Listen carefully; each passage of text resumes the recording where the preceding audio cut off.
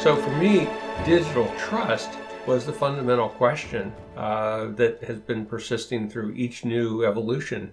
Can we trust the output of this vast communication network to make decisions and to be the information on which we live our lives?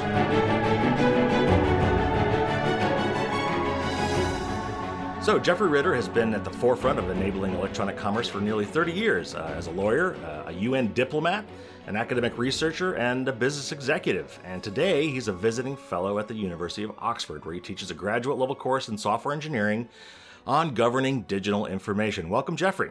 Thank you. Now, you've recently written a book called Achieving Digital Trust, and today I'd like to explore that topic with our audience. So, for starters, help us understand what you really mean by digital trust, and tell us how you became so passionate about that subject.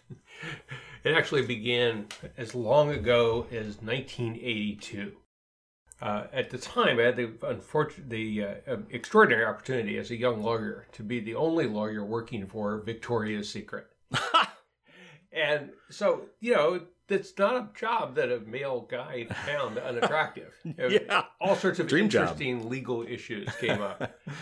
One of them, though, was that, of course, as the company grew faster and faster, they wanted to have their garments manufactured in China. But the Chinese were insisting that someone get on a plane, fly over there, sign a purchase order in blue ink. And my client wanted to send faxes. Sure. So they asked me, no, actually they directed me, solve the problem. And so the problem I realized in retrospect was to make a fax legally enforceable. But more importantly, to your question, it was how do I convince the Chinese to trust what is essentially a pixelated black and white image of an original paper document 5,000 miles away? Right, we take that for granted now, but that wasn't always the case with faxes. It was not. In fact, we would actually look to verify its authenticity by things like the stamp of the phone number from which it originated that was included on the top of a fax. And so from that point forward, long before the internet, long before we even had computers with dedicated networks and were dialing up using copper telephone lines, the question kept rebounding with each new level of technology. How do we trust what these machines, these networks, these devices, these software applications are producing for us, and what information that we rely on in our daily lives as well as in business?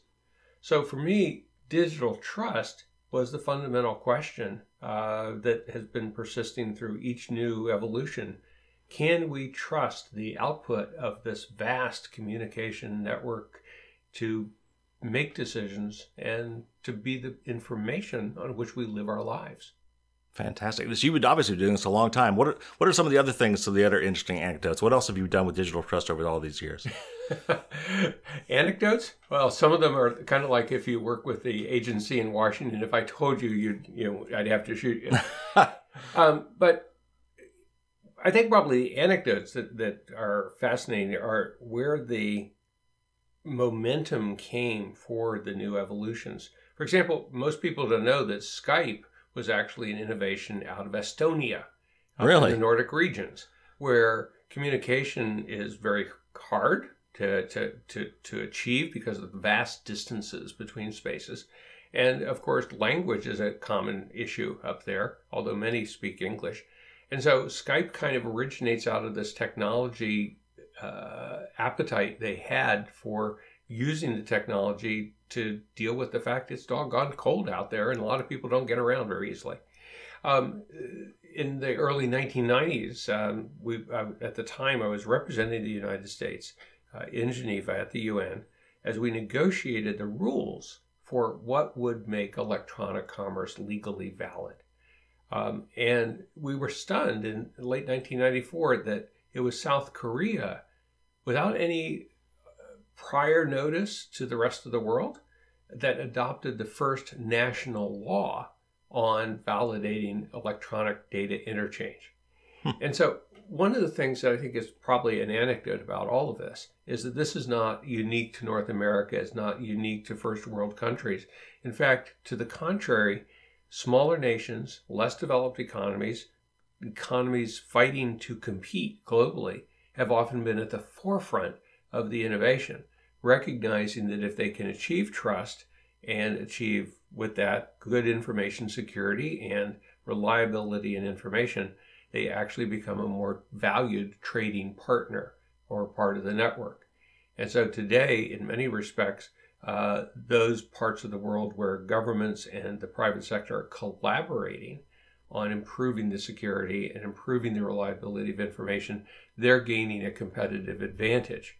We do take so much up for granted these days because the internet has evolved so quickly. And I know that my daughters, who are teenagers now, just take it for granted. That's just the way things are. Sure, they were born digital. That's correct.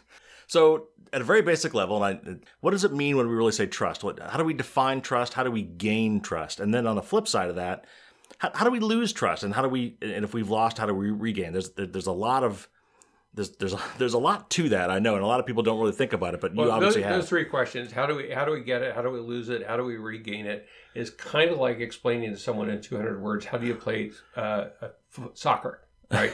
Because it's all about momentum and positioning. All right, let's start with the beginning. In writing about digital trust, the unexpected journey for me was that I had to completely reimagine what it means for a person to trust or not trust. And I came up with some insights that, after doing a fair amount of research into sociology and psychology and organizational management and information design, I didn't see being written down. And so let me start with that. First, we think of trust as an emotion, but I repudiate that concept. Trust is a calculation. It's a decision we make between our ears as to whether to trust the glass of water each of us have here in front of us here in the studio, whether we trust the vehicles on the car, or whether we trust the credit score that appears on the screen representing either our credit or someone we might be doing business with. That decision, that calculation, is complex, but it is arithmetic in its nature. Just like a basic algebra in 7th grade, where A plus B over C square root of D equals E, we look for the variables that will allow us to calculate trust for anything that we are deciding whether or not to award our trust in the same way. And so the second principle is that trust is a rules-based decision, meaning that for everything that we choose to trust, our life experiences, our business experiences, build for us an inventory of rules, an inventory of requirements that have to be satisfied in order for us to reach an affirmative decision that something can be trusted. Now, for most of that, that's completely unconscious, right? As human beings, we do this all the time without thinking about it. Right. It's one of the magnificent engines inside our head, is our ability to do complex mathematics. But what we know about the rules is that we then need the information to change and plug A and B and C and D. So this is where it gets interesting, because for us to trust a car, a computer, a glass of water, a teacher in the front of the classroom, we're pretty well experienced in that. We know the rules and we know the kind of sensory information we try to collect as to whether to make that decision. But when we move into computer information, something that's being displayed on a screen, or may not even be human readable, but that we are delegating our machines the responsibility of understanding, it gets harder, because the information is nothing that we can absorb with our senses. Mm-hmm. Instead, we are trying to acquire that information from a third party. Think of a real simple movie. There's a new movie out yesterday called Dunkirk. All right, you and I are sitting around, talking. What do we want to do? We want to go see the movie? Well, what does it say on Yelp? What's the Rotten Tomato rating? Mm-hmm. Suddenly, we're looking for information to meet our rules as to what's a good film, but we're relying on third parties to provide that information. And so the third dimension there is that trust is a rules-based calculation fueled by information that comes from third parties, third sources. Right? We can only absorb so much with our senses. The rest of it that we need comes from elsewhere. Now, if I'm a small business, I'm trying to decide who's going to be the supplier of my condiment supply. Say I'm a restaurant. I have a decision to make. a decision of which supplier to trust. It's not just a matter of the price, it's also a matter of reliability of service, the quality of the product, the integrity with which they deal with spoiled ketchup that I may open up. And so we find out that trust decisions are not just uniquely based in the digital domain. They're part of everything we do, as you said. And so that brought me to the final re-expression of it, which is that trust is a rules-based calculation fueled by information acquired from trusted sources. See, that's the trick. It's 3 layers. I have to trust the source, to trust the information the source is providing, to calculate whether I can trust the target of my decision. And so now when that target is digital information, such as a sales report that supposedly Bob sent me, but I'm suspicious because the email was from Honolulu, then notice how quickly it becomes a more complex decision and not something that we can easily calculate between our ears. Something more is needed. That's the problem I'm trying to solve. I think the funny thing is that when computers first came out, and by that I mean like 80s, like way back when, and I think people saw a computer printout and said, oh, well, it came from a computer, it must be, it's unquestionable because a computer generated, computers don't lie. I think that was an early thing way back when. I think obviously we've matured a lot since then and realized. Actually, maybe, and maybe not. In the 1980s, at one point, there was and continues to be great debate in the courts, particularly in the United States, on the admissibility of a computer record. The original position in the 80s was if it came out of the box, it must be as good as the real thing. And no one anticipated the possibility that the machine would print out something that was not complete, accurate, and on all of our rules, fully equivalent to an original. Now, of course, that bar has not just been raised, it's gone out, into outer space in terms of our willingness to question the information. But there are still judges that are asking, well, don't you have this in paper form? And as soon as it's on paper, they'll think that it gives it a level of credibility that it does not have on a computer screen. Yeah, we just talked about, last week we talked about verifying votes at the ballot, and how we have these computers for recording votes with no paper trail whatsoever. So there's no paper in. It was purely electronic means for recording the vote, and they would actually do recounts by just printing what the information was in the database, which is no better than for whatever was entered by the user through a screen. You don't know that that's any more accurate than anything else, and how important it was to actually have that paper trail where the user takes a piece of paper, puts their information on the paper, and then that's read, but it can also be verified by a human later. Right. And I think one of the things that we're working through is as we see more and more computing efficiency evolve, we don't have a paper alternative.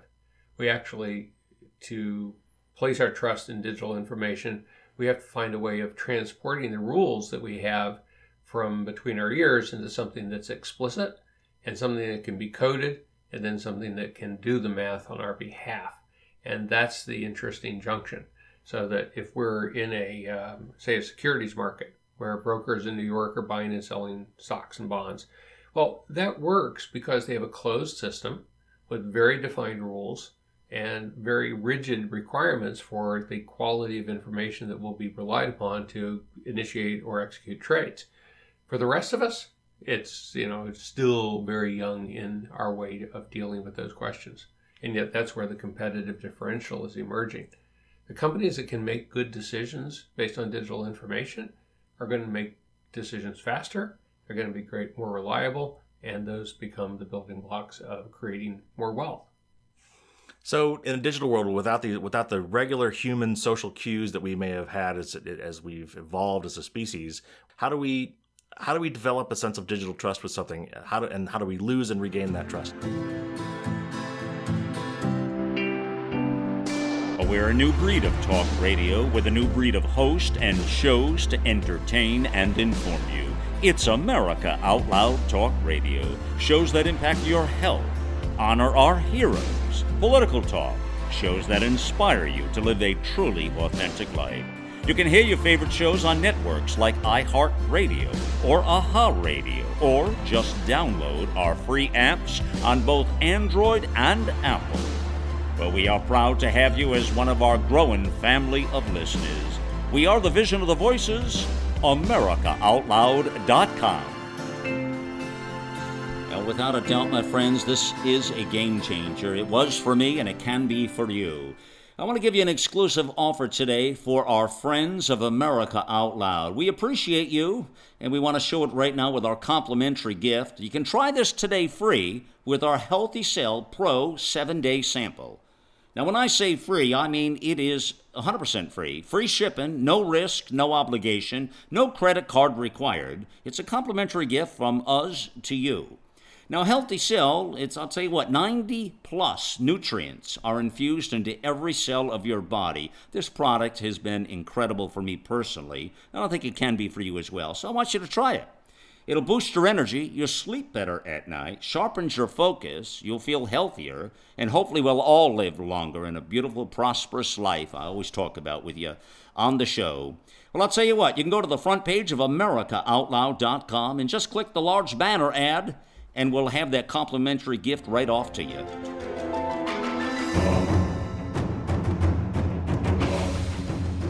So, in a digital world, without the regular human social cues that we may have had as we've evolved as a species, how do we develop a sense of digital trust with something? How do we lose and regain that trust? The ways we're doing it kind of map what I said a few minutes ago. I mean, when you look at the evolution of some of the most successful online retailers, particularly eBay and Amazon, each of them have worked very hard to create the building blocks for trust in their interactions with their markets, their ecosystems.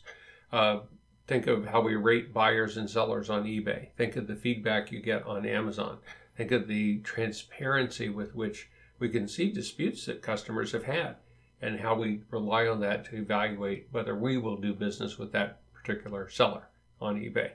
All of those are building blocks of transparency, where we're generating out the information, making it available so people can make their trust decision calculations more efficiently. In marketplaces that aren't just consumer markets, we're seeing companies develop probability algorithms that help evaluate inbound data for the business and, in effect, do the math automatically, but using the same kind of building blocks. Where did the information come from? A great anecdote that shows the problem where trust can be lost was a few years ago, where a bad actor hacked into the Twitter account for the Associated Press and gained control of the account and generated a false tweet. It said the White House had been bombed and President Obama had been injured. Right.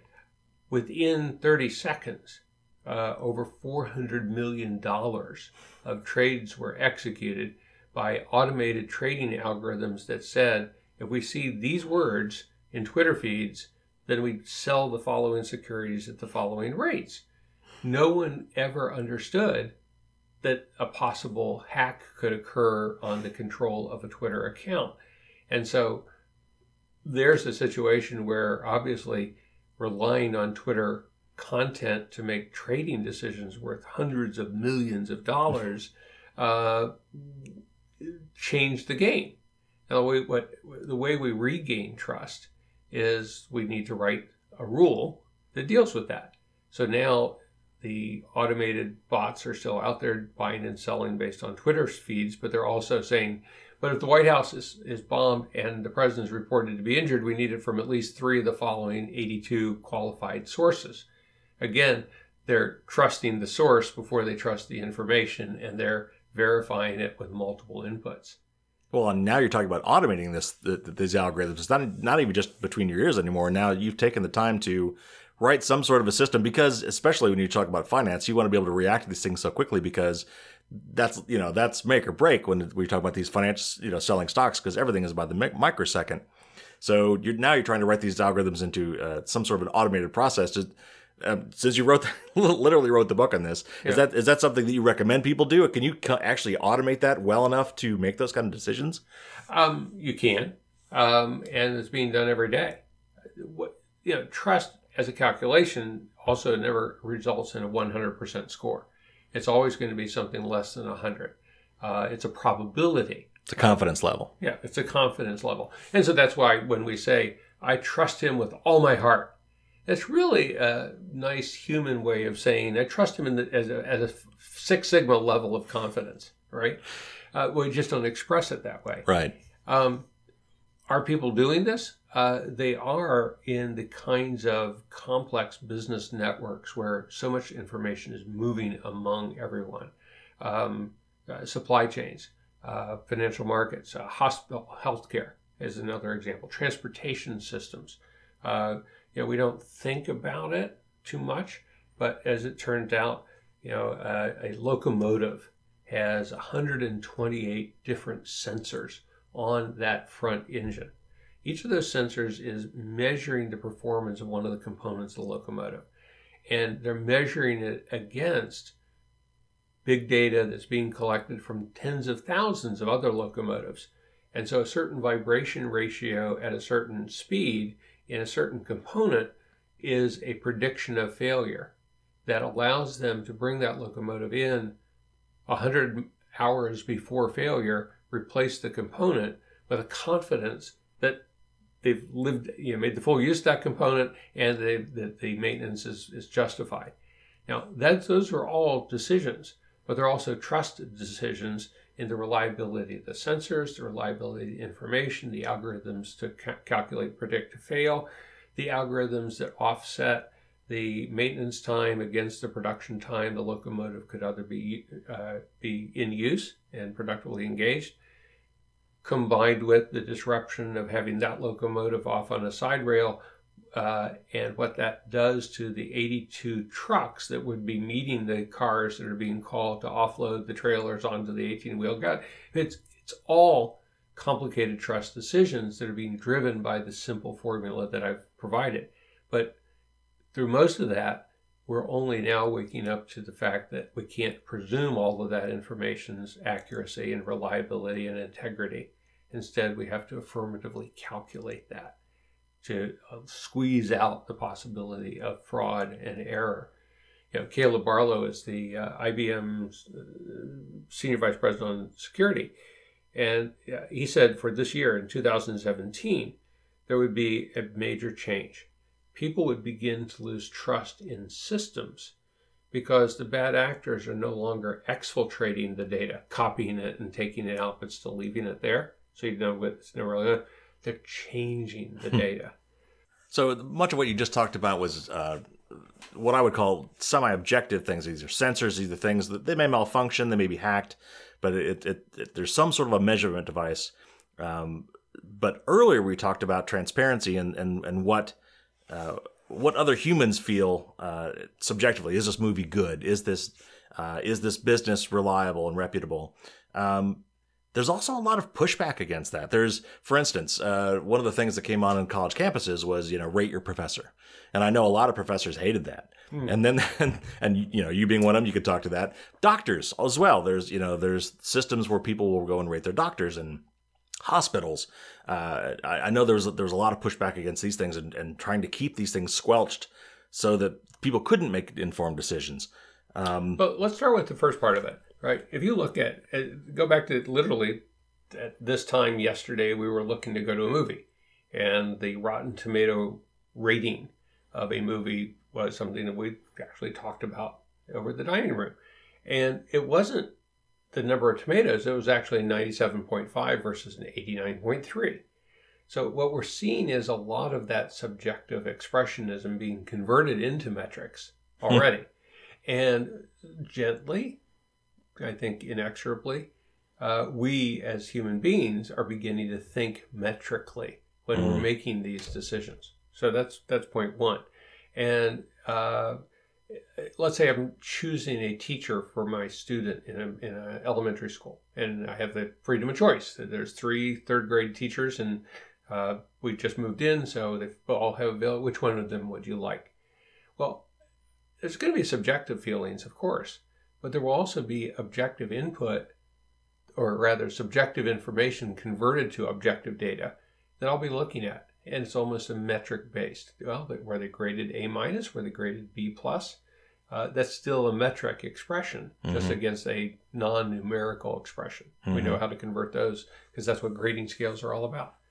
I think that the real challenge here is how can we take these concepts into interpersonal communication, into the family life, into just the way we decide what restaurant we're going to go to in the evening. None of those are things we inherently do on a metric basis. And yet something's happening in the calculations between our ears that's converting what we see, what we acquire as information, into some math. That's the hard part. For me, there's psychologists and sociologists that do endless amounts of studies of trying to do that and get some objective measurements of how people behave on trust questions. My focus is on a different point, but it's all converging, which is so often in times prior to this point, we've written our rules with the expectation of emotion without any metric expression. For example, it's not uncommon for a hospital to be told in a federal law, hospitals shall establish reasonable security controls to protect the most sensitive personal information. What's reasonable? What information is the sensitive? What's the more sensitive? What's freely given out because it's not sensitive at all? All of these are efforts to express rules so that we can trust these systems. But the way we write the rules, particularly in the law, is ambiguous. And so that problem is where I work a lot with my students and the tools that are presented in the book. How can we take these standards of conduct that we often express and often in subjective terms? A teacher is going to have really good classroom skills. Well, what's really good classroom skills mean? Are you measuring the quality of the children graduating from college, 15 years later? Are you looking at the number of students that are not sent to the principal's office, so she must have good behavioral skills? We're trying to do that. And for me, for the engineers of the world that are trying to build better systems, we've got to find a way of expressing our rules in a manner that can be mapped into the code of the systems. So is that where we're going today? Is everything going to be rated? There was actually a company, I don't know if they finally fell off the face of the earth, but last year I think it was, that was actually rating people, like I rate you. Like I could actually go on the website without your permission, I can rate you, and people can look up my rating of you. Like professors and like doctors and except for just everyday people. So it's not a service I'm paying for, which I would argue that has value. If someone's coming to you to pay for a service in some way or another, then I think it makes sense to have some of those ratings available. But just me as a human being to rate you out of nowhere and have that be publicly available was kind of creepy. But is that where we're at now? Well, I don't know. What was your rating of me? Well, we'll see how this interview goes. All right, great.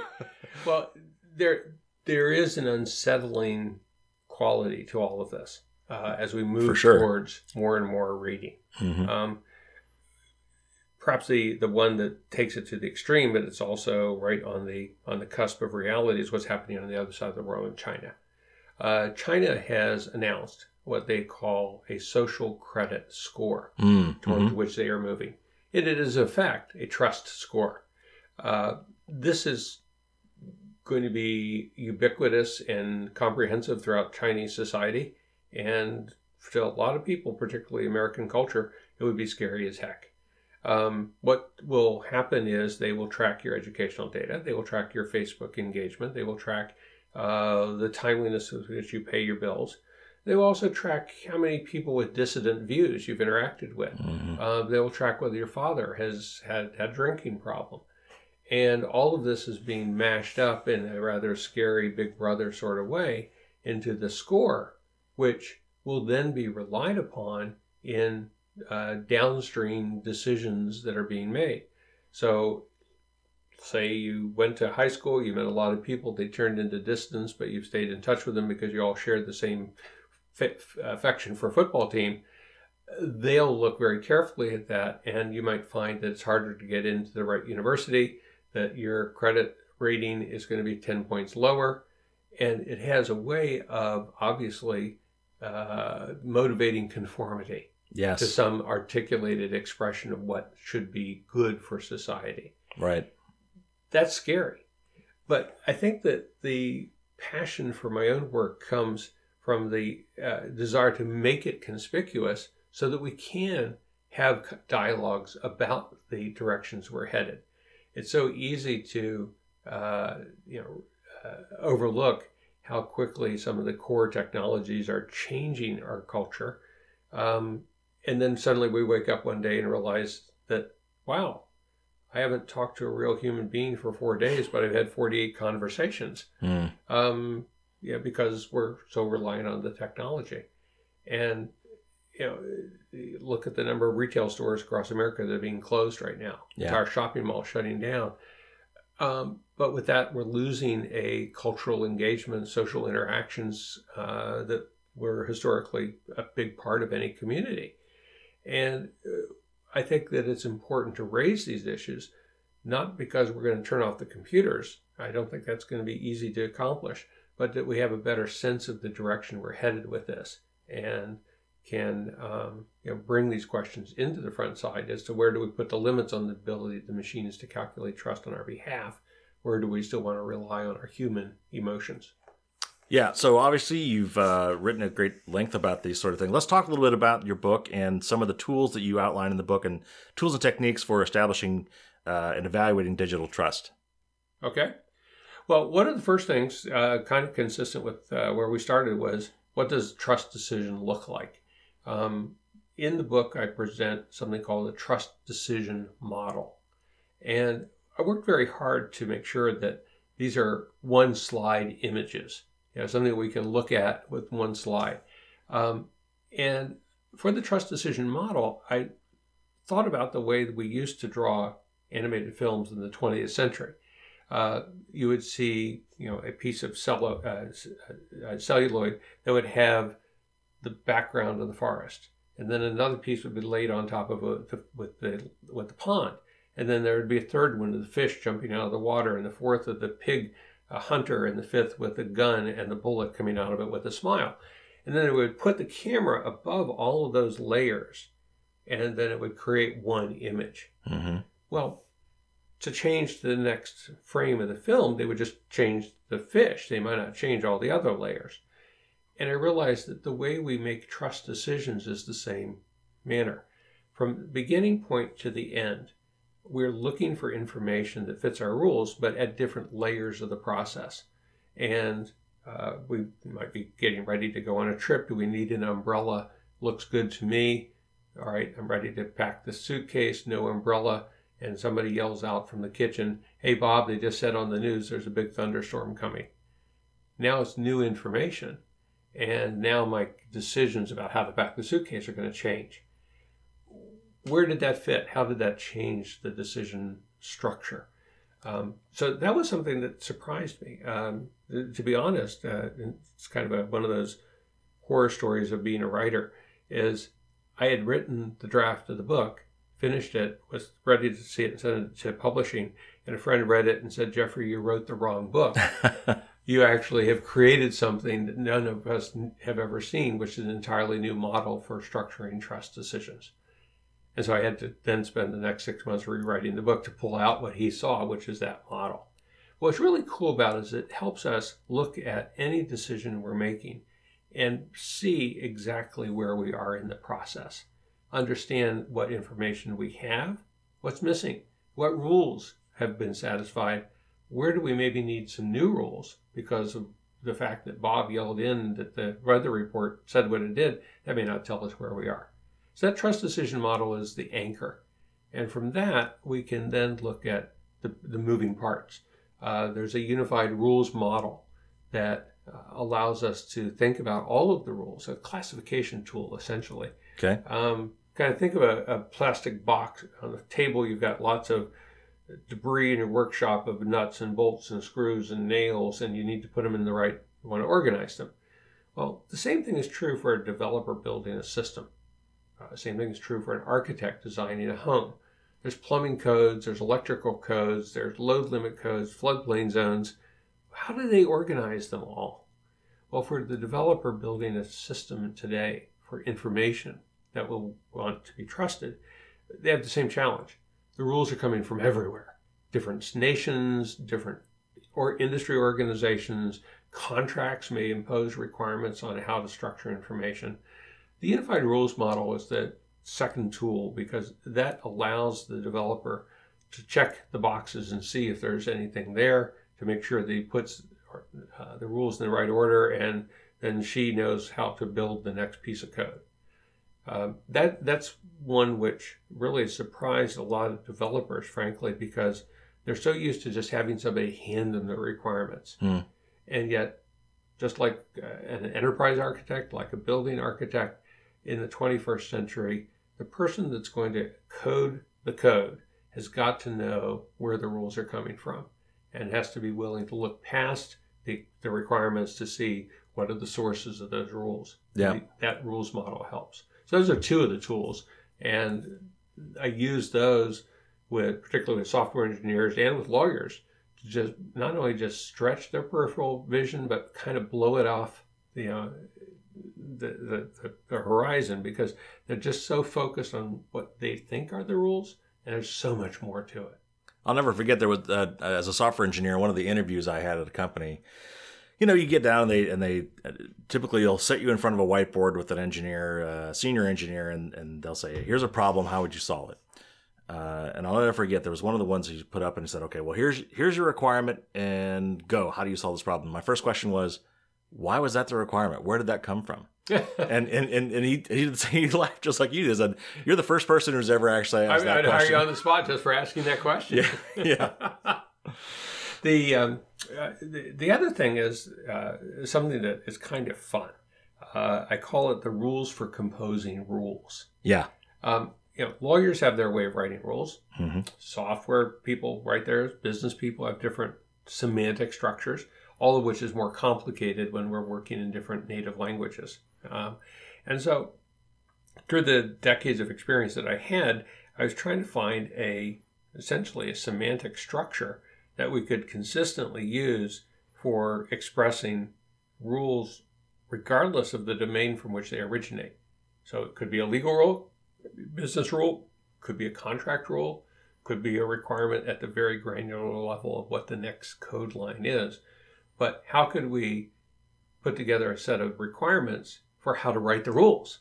So the rules would then drive a more efficient automation and drive the kind of calculations we make on trust decisions so that it's all happening better and faster. So the rules for composing rules are very simple. They kind of remind you of 7th grade English, where you had to deconstruct and map a sentence, but they work. And my students, notably one at Oxford, who at the time was the enterprise architect for one of the top 5 drug companies in the world, pharmaceuticals, he called it the Ritter proof. And he said, look, I want to use these to audit an existing rule, and in doing so, I can identify where its flaws are and therefore how to improve it. So perhaps there's no metric. Perhaps we don't know who the actor really should be. Or maybe we don't have a clear expression of what should be a favorable outcome. By answering those questions, we drive a higher definition and precision in the way we write the rules. So certainly as a software engineer working for multiple big companies, I can see how these will be wonderful techniques and tools and processes to apply in business decisions and technical decisions at a corporate level, at an enterprise level. Bring it back home for our audience, for a mom and pop business, for a small company, for even just an average everyday individual going about their lives and trying to figure out who to trust and not trust. How do I apply these techniques at home? You're listening to the America Out Loud Talk Radio Network. It's where we say, let the silent voices be heard. You'll find a whole host of shows and a great lineup back at AmericaOutloud.com. And also, get the apps. We now stream 24/7 on Android and Apple. Just look for America Out Loud Talk Radio.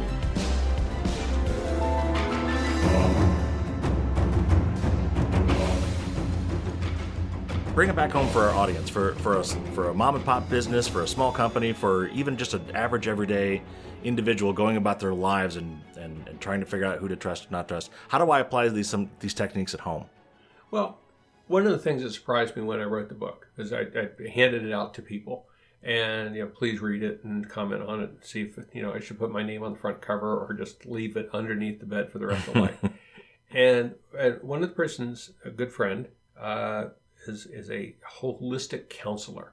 She helps people with their relationships and love relationships and human relationships. And she wrote to me, she said, "Jeffrey, I thought this book would be all about computers, but it isn't. It changes the entire way I will counsel my clients going forward."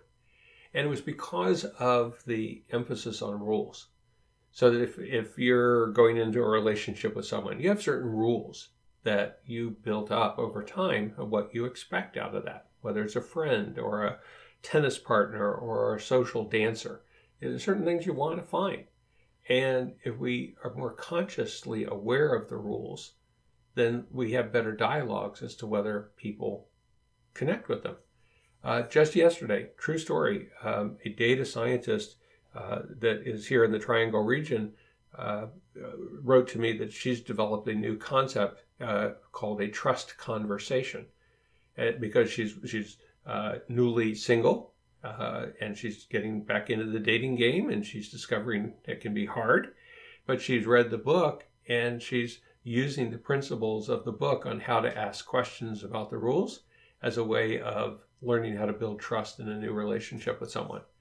That surprised me, but it delighted me because it underscores how these basic concepts can be implemented in real life. So when we get ready to make a decision in life, whether it's what store to go to, what movie, who to select as a teacher, I think that the value of all of this is that we understand the decision process differently. Every decision involves trust. It's a calculation. And so for those decisions we're having in our daily lives that are the hard ones, the ones that really cause us to pause and ask, are we making the right choice? It's good to just use these ideas in that context. What are the rules that I actually want to be applying in this situation? Am I getting the information that's required for those rules to be satisfied or fail? Am I comfortable in the trust I have in the sources of that information itself? I find that this process kind of does work and make us better in the way we live our lives. Your question reminds me that when we drafted a patent related to all of this material back at the beginning of this century, I kind of like to say that, I'm so old that I can refer to this century as opposed to another century. And by the way, last year I released the patent into the public domain. It wasn't there to make money. It was there to drive trust. My patent lawyer said, affectionately, he said, he called me the next day after we'd gone through an exhaustive discussion of things. He said, "Damn you." And I said, "What?" He said, "You've changed the way I see the world. I drove up to a stoplight and started seeing it as a trust decision whether to rely on the red light." And so I think these concepts are adaptable. One of the things that I'm almost excited by, but a little bit unnerved by, the number of interdisciplinary applications of these things and these tools that we can make in our daily lives. I literally could write a whole book on whether you can trust Alexa or not. Yeah. All right. Well, that's absolutely fascinating. And I really appreciate you walking through some of that for us. And there's a lot, again, I think it's something we take for granted. It's not something as people we stop and think about, how do we make these trust decisions? And yet it's something that by default we do. And it's something that we have to do to survive. It's how we live our lives and interact with the world around us. Yes. Every asset, every person, every business is a resource, a tool that we're deciding whether to trust and how much.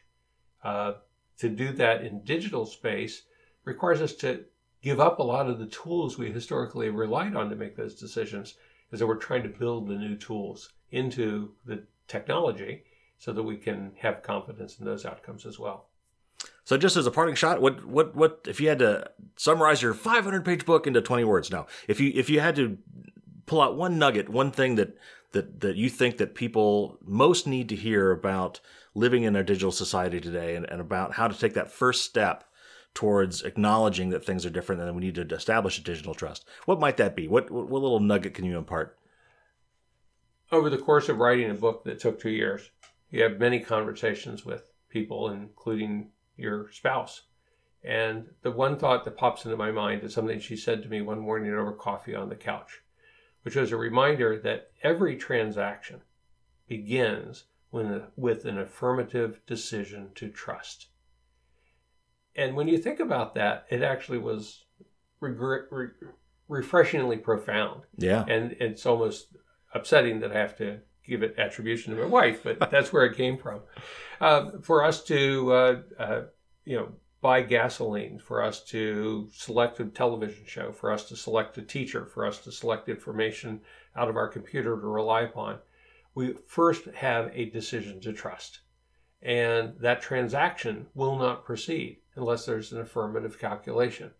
We don't take the risk when we're entering transactions. We have to have a confidence level.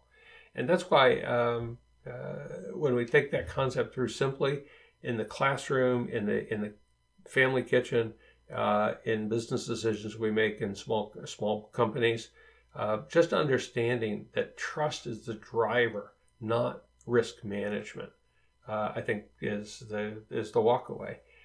So much of business over the last decade has been, in particular, government as well, defined by managing risk.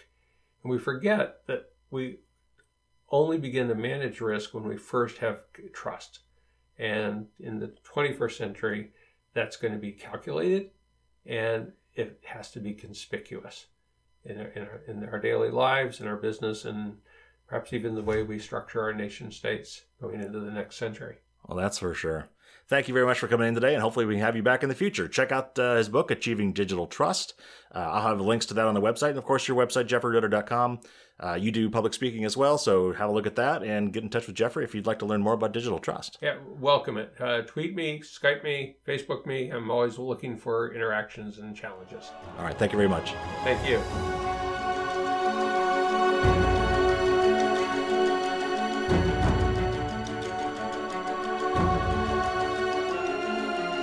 All right, and now it's time for our tip of the week. And today we're going to talk about how to share your financial data securely.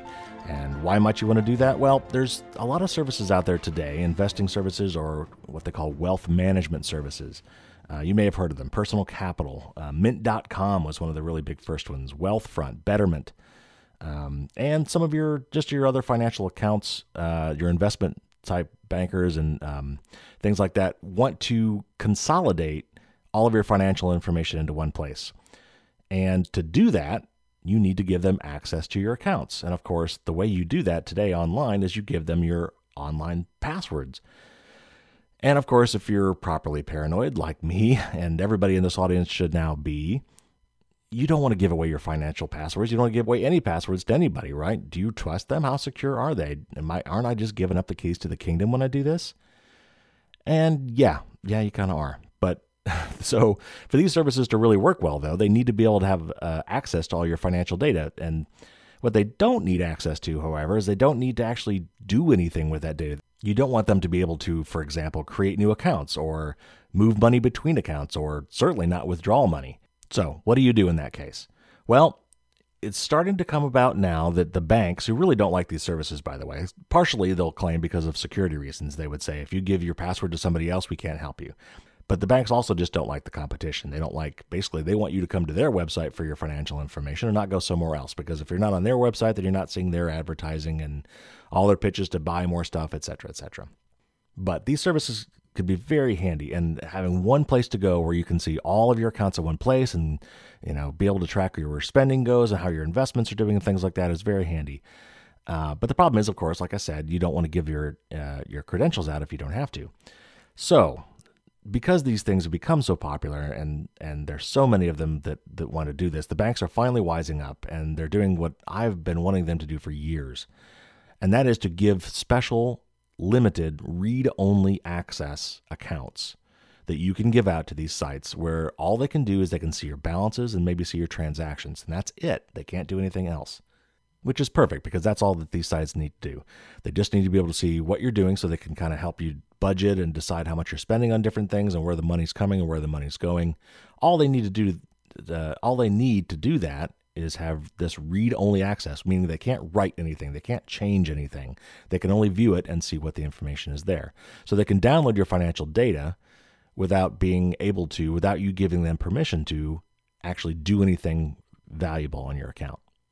So these services are called aggregator services because they aggregate all this information in one place. So the passwords in the accounts are often called aggregator passwords or aggregator accounts, or sometimes they're just called read-only accounts. Banks like to give these things their own proprietary marketing names, so you're going to have to ask. But call up your bank and say, hey, do you have one of these limited access accounts? For instance, I was able to get one of these from my daughters, who they have some joint accounts with me, but because they're minors, they actually can't own the account.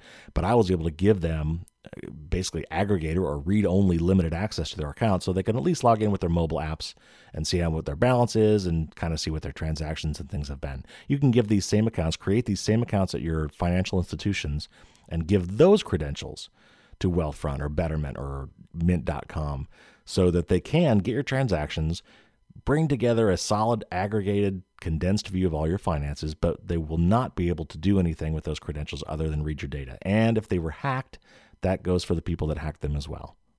So that's my tip of the week. If you have those services, or if you ever thought about using those services but were afraid about giving out your passwords, we're finally getting to the point now where the banks are coming up with these special passwords that have very limited access, and that's the way it should be. So check with your bank, ask if they have this service. Even if they don't have this service, by you asking for this service, that will help to make sure that they know that this is important. And if enough people ask about it, hopefully they will implement it.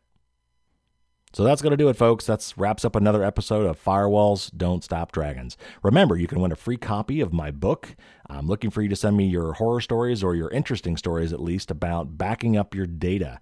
We're going to have another one of our Castle Defense 101 episodes about how to back up your data safely and do it securely. And I would like to find the best story, and whoever sends me the best story, the most interesting story, I will read that on the air, and you will get a free copy of my book, Firewalls Don't Stop Dragons, with well over 100 tips and all sorts of great step-by-step instructions on how to implement those tips, including pictures and the whole works for both Mac and PC, all your mobile devices. It's all in the book. You can send me that stuff at CareyParker@AmericaOutloud.com. That's CareyParker. Of course, you can find that on the website. Also on the website, you can find links to various articles and things that I've referenced today on the show, so you can do some further reading and information about my wonderful guest, Jeffrey Ritter, who I'd like to thank one more time for coming on the show. If you are a corporation or a business and you would like to consult with Jeffrey, he's got some great stuff for you on how to achieve digital trust within your enterprise and corporate environment. And there's some great stuff in this book just for regular mom and pop folks and even just us as individuals on learning how to establish and maintain trust in this digital age. And be sure to tune in again next week. I've got a great interview with a man named Ladar Levison. He was made famous back in the day for running a secure email service called LavaBit, and he had one very interesting customer by the name of Edward Snowden. And there's some interesting stories there to tell, and we're going to talk about secure email and how you really should be looking into securing your email on a regular basis. Even if you don't think you have anything to hide, there's a lot of good reasons to be doing that, and we'll be talking all about that, and I'm sure we'll have some very interesting stories with a man who definitely should know what he's talking about. So tune in next week for that, and until then, folks, as always, don't get caught with your drawbridge down. See you next week.